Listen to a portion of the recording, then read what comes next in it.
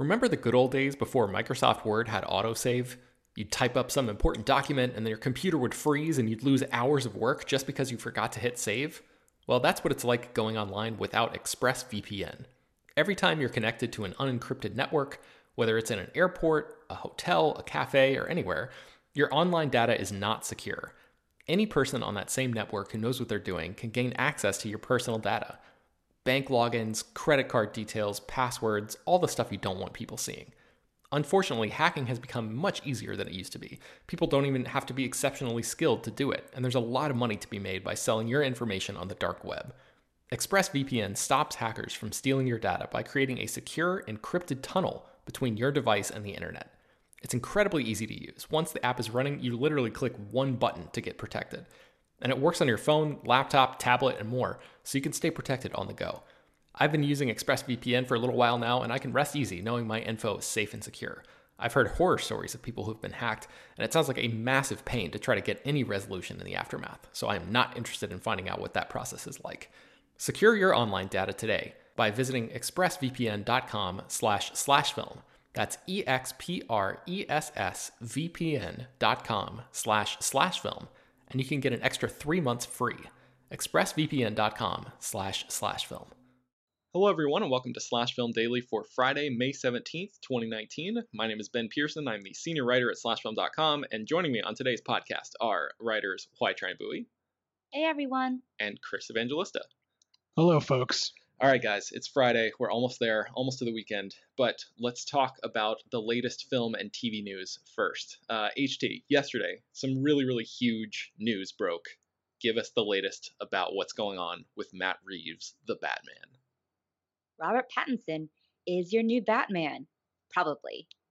According to a report from Variety, Pattinson has been tapped to play the Batman in Matt Reeves' The Batman, which will be the sort of new take on the Caped Crusader. But a Deadline report suggests that he is just a frontrunner. He and Nicholas Hoult are up for the role, but it seems that Robert Pattinson probably has it in the bag at this point. It actually flies in the face of a recent report from about 2 months ago that denied that the actor was up to the part of Bruce Wayne. But it seems like Pattinson will be playing Batman after all, probably. Okay, so we have to go around the circle. I have to know what you guys think about this. Chris, I suspect I know what you think about it because you actually wrote a whole separate article that is called 3 Reasons Robert Pattinson is an Inspired Choice to Play Batman. So let's go with you first since I sort of know what you're going to say here. Yeah, I mean, I think this is a good choice. Also, there's a part of me that's like, we don't really need any more Batman movies for a while, but if we're getting one, this is a good choice. He's a very interesting choice for it. He's not a conventional sort of pick. I don't think he'd be anyone's like first choice. And those are the kinds of things that are exciting to me when someone comes out of left field. And at the same time, he's a really good actor. I know there are some people who only think of him as like the Twilight guy, but that was like 7 years ago. He's done so much more since then. So I don't have a problem with this at all. HT, what do you think?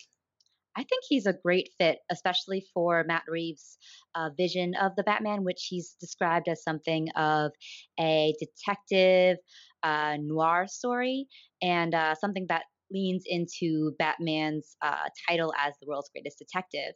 And Robert Pattinson, in particular, has a really great sort of introspective and internal way of acting to him, which he's shown in movies like Good Time, in Lost City of Z. I hear he's great in High Life. I haven't seen it yet, but he, like Chris has said, has proven himself to be an incredibly great actor and a really promising character actor at that, which is something that I think plays well with a role like Batman.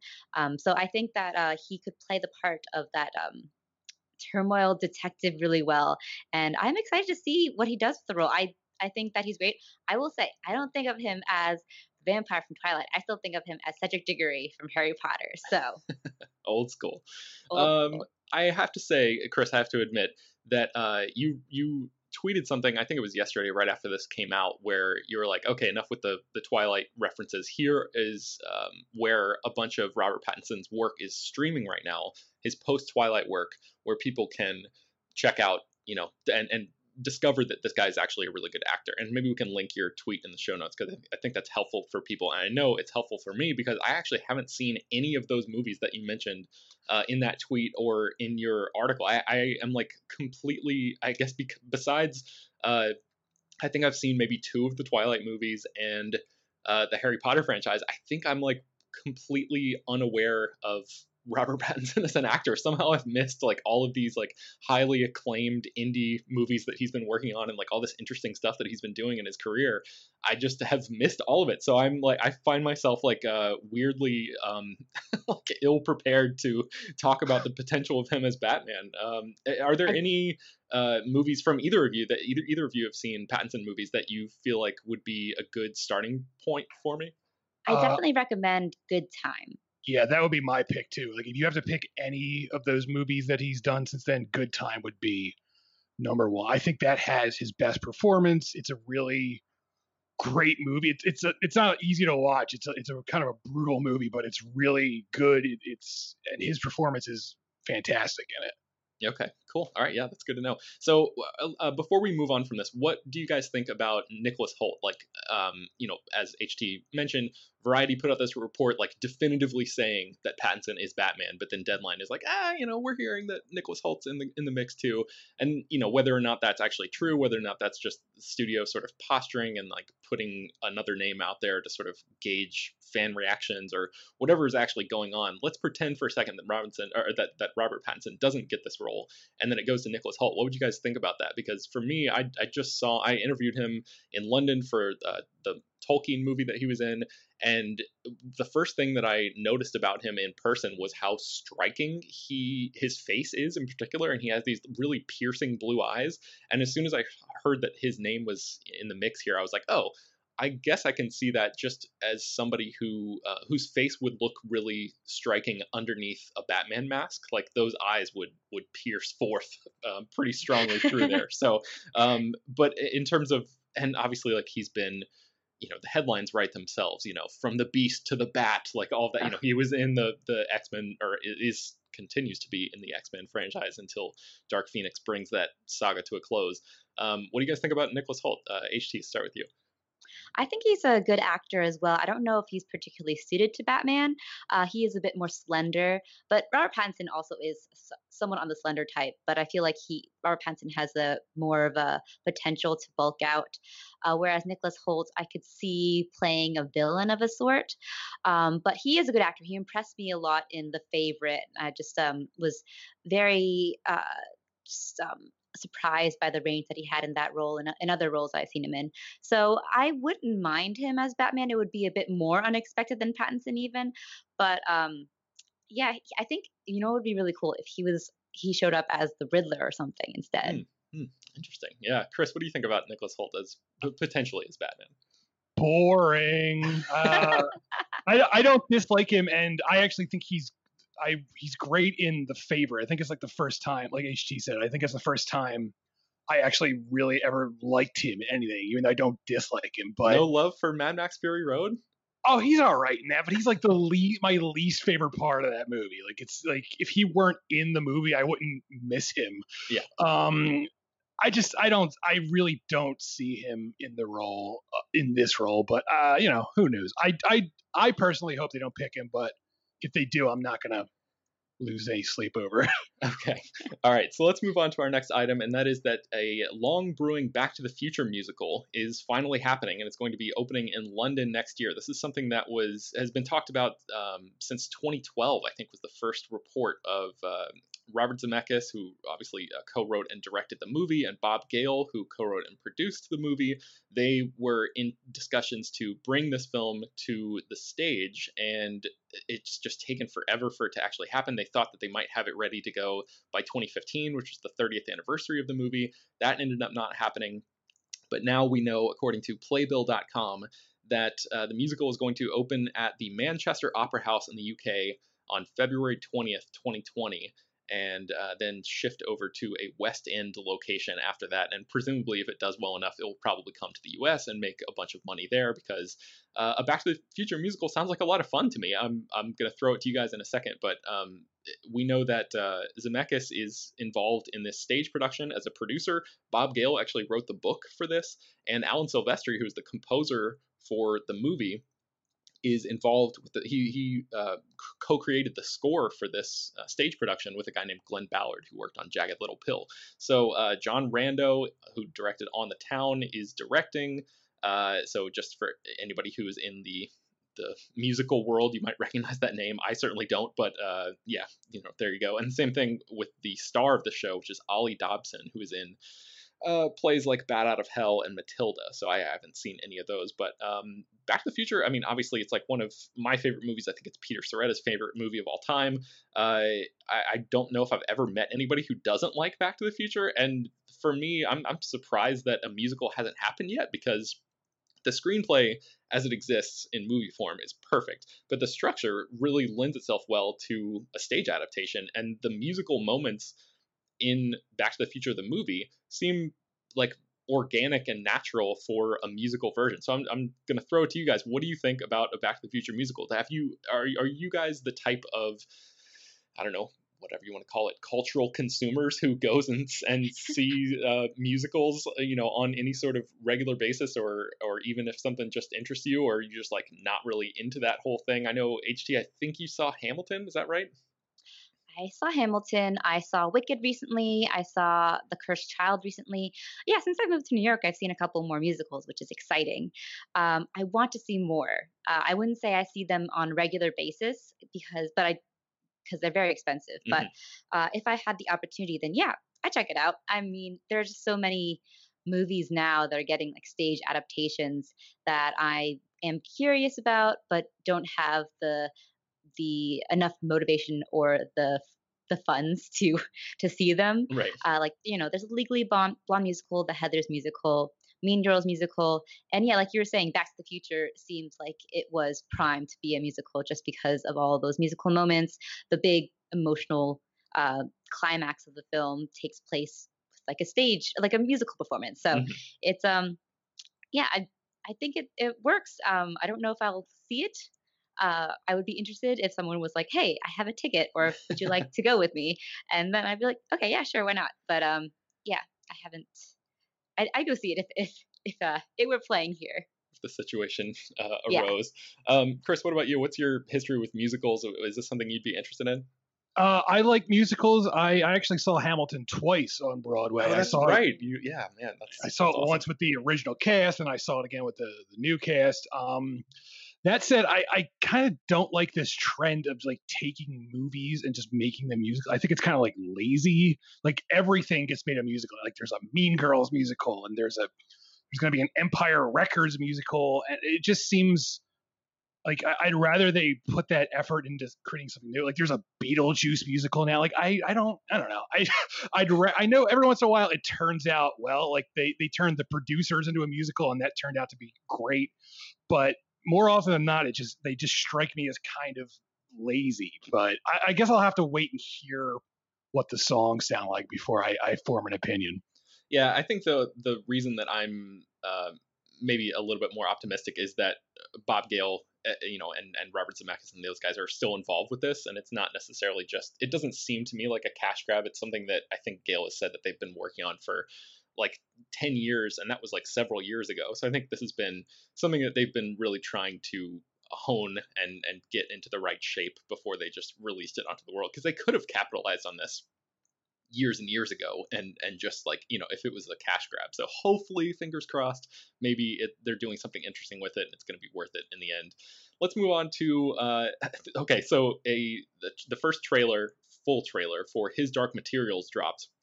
And HT, I know you've read this entire trilogy that the show is based on, so I just wanted to sort of open the floor to you and let you like vent for a little bit, and I want to know your reaction to this trailer, what you think about the books, how you think the show the trailer captures the tone of that. Yeah, just give me your thoughts. What do you got? And you're opening the floor for like a 30-minute rant. No, this trilogy was very important to me growing up. I first read the books when I was in, I think, fourth and fifth grade, and I didn't totally understand it.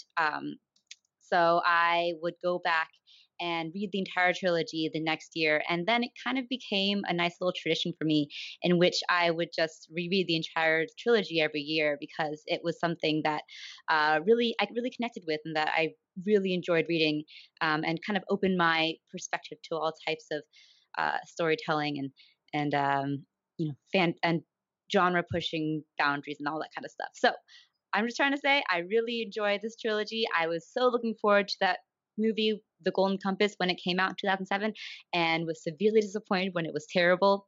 And so now I am just hoping against hope that this BBC HBO miniseries will do the series justice. So this is the His Dark Materials miniseries. They're adapting the entire trilogy, which with each season adapting, covering one of the books, The Golden Compass, The Subtle Knife, and The Amber Spyglass being the three books.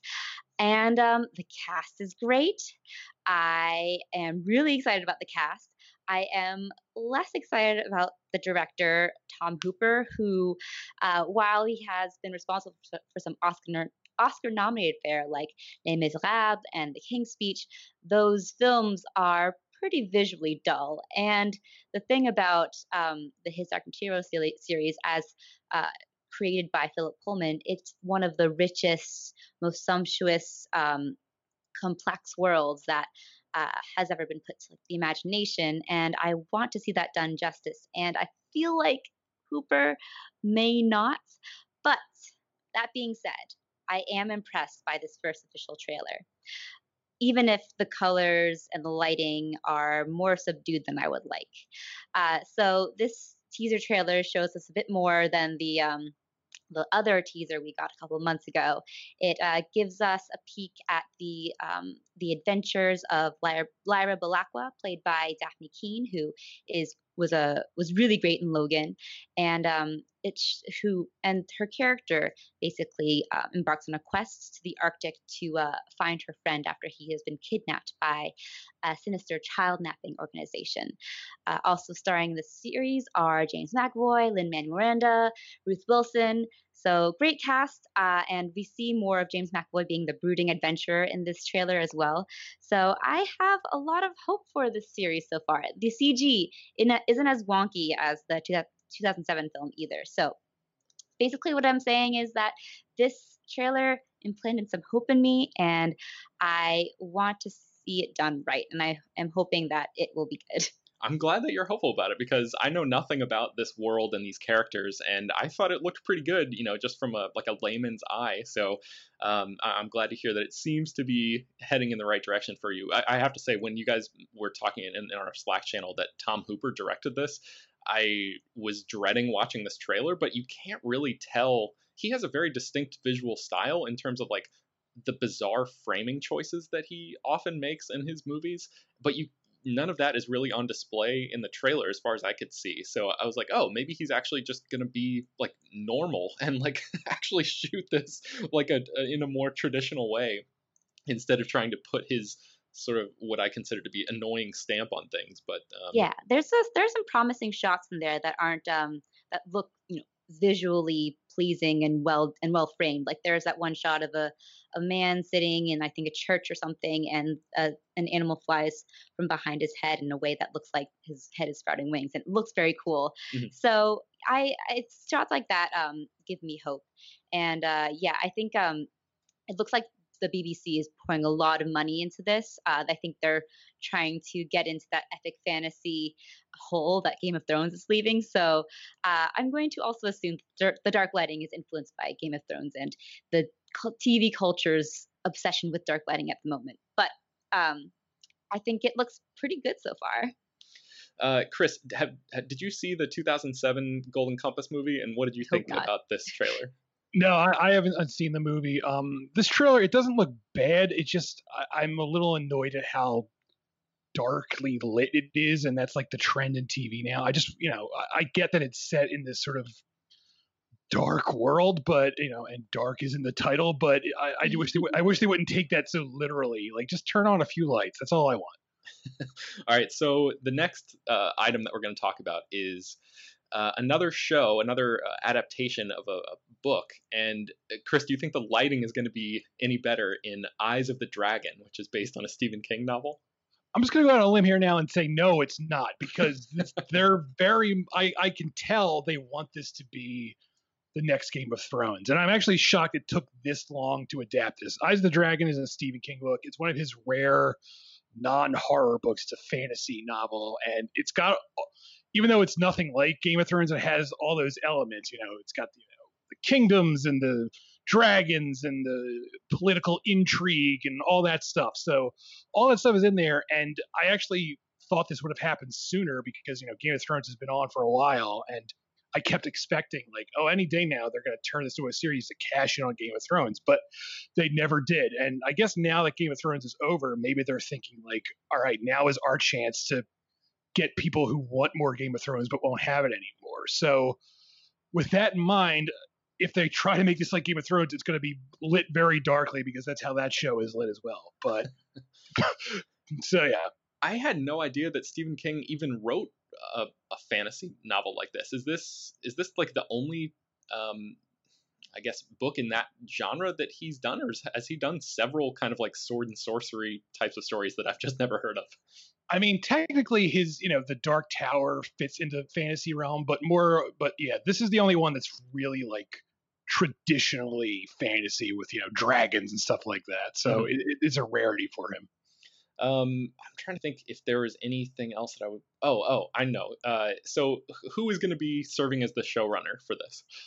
Seth Grahame-Smith, he's the guy who wrote the book Pride and Prejudice and Zombies and Abraham Lincoln Vampire Hunter, and he's also produced the 2017 It, and he's producing the new one, It Chapter 2. So he has some history with Stephen King material. So he's writing the pilot, and he's going to serve as showrunner. So I talked to him for It Chapter 1 and a little bit just in like a junket setting, and he struck me as like a huge Stephen King fan.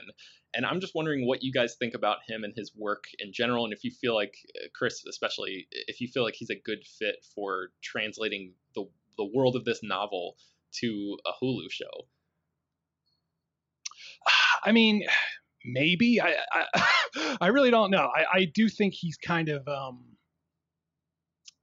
I don't want to use the word hacky, but those Abraham Lincoln Vampire Hunter thing, like they're all gimmicky. So I don't really know how I feel about him adapting this book. But at the same time, I have a feeling there's a lot of room here to turn this into something interesting. So he might be the person for the job. Who knows? HT, do you have any thoughts on this? Have you read this book or know anything about it? I have no thoughts. No thoughts. All right, good enough. Let's go to something that you do have thoughts on, which is Bad Genius, which is an upcoming Hollywood remake of a Thai heist thriller. HT, tell us what's going on with this one. Well, first, I want to give a shout out to the original Bad Genius, which was one of the biggest surprises of 2017 for me. This is a teen heist thriller written and directed by Natawat Poonpiriya. And it's a film that's so sleek and so frenetic and so fun that it reminded me a lot of the direction of Edgar Wright. But it's at such visual heights that it would kind of make Edgar Wright blush in a way. But this movie is getting a Hollywood English language remake, as many successful Asian films do. When Bad Genius debuted in 2017, it became the best highest grossing movie in Thailand and broke box office records across Southeast Asia. So, of course, it gained the attention of Hollywood, which is now remaking it under Eric Feig's Picture Start and Patrick Wachsberger's Picture Perfect Entertainment, with You're the Worst writer, Eva Anderson, set to pen the adaptation. Well, the good news is that I think the news of this remake is finally going to spur me on to watch the original, because it's been in my Netflix queue for, I don't know, 6 months or something. And I just have, there's so many things to watch, guys. This has just been one that's just been sort of sitting there in the background, like, oh, I'll get to it. But It's very good. it is available on Netflix streaming right now. So anybody who's listening to this, HT says it's underrated, and underseen. So I think that means that we should all jump on it and give the original a shot. So, Chris, have you seen Bad Genius? No, I haven't even heard of it actually until today. So, all right. Yeah, I just do want to say that it is about a young prodigy student who basically, to pay off her way through school, starts a cheating crime ring in which she helps rich privileged kids at her school pass tests, and she is hired basically to help a few of these kids pass the college admissions test. And it's a really fun, kind of silly story that has kind of become a real life thing, which is why I wonder why Hollywood just wouldn't go to the real life cheating admission scandal and turn that into a film. Because I feel like that movie, that's just begging for a movie, Oh yeah, I'm sure that's gonna happen. Yeah, I think this. This will definitely come out first, I'm sure, as long as it doesn't get, caught in some sort of development hell. But yeah, Bad Genius is available on Netflix right now, and I think that's going to bring us to the end of today's episode, which is a relatively short episode, but it's the weekend, so we're checking out early. Here's one thing that we'll close out on. What do you think? I saw somebody pose this question on Twitter last night. What do you think the Robert Pattinson Batman nickname should be? Bat Pat. Bat Pats. Okay. All right. So HT's going strong in the Bat Pats camp. Chris, what do you got? I guess I'll go with that, or either that or Robert Pattinson. That's sounds the one. right to me. Yeah, that's the one I was going to go with. So, all right, I think we got two options there. So, draw your line in the sand now and make your decision wisely. That is going to do it for us on today's edition of Slash Film Daily. You can find more about all of the stories that we mentioned on today's show at slashfilm.com and linked in the show notes, along with Chris's tweet that tells you where and tells me where I can watch Robert Pattinson's movies right now. Slash Film Daily is published every weekday, bringing you the most exciting news from the world of movies and TV, as well as deeper dives into the great features you can find on the site. You can subscribe to the show on iTunes, Google Podcasts, Overcast, Spotify, all the popular podcast apps. Send your feedback, questions, comments, and concerns to us at peter@slashfilm.com, and be sure to leave your name and general geographic location in case we mention your email on the air. Oh my God, guys, the Bat vehicle is Bat helicopter is hovering right outside my window right now. Robert Pattinson just lowered a sign and he said, "I prefer Bat Pats to Robert Pattinson." So I guess there's that. All right, so rate and review the podcast on iTunes. Tell your friends about the show. Before we go, where can people find more of your work online? HT, let's start with you.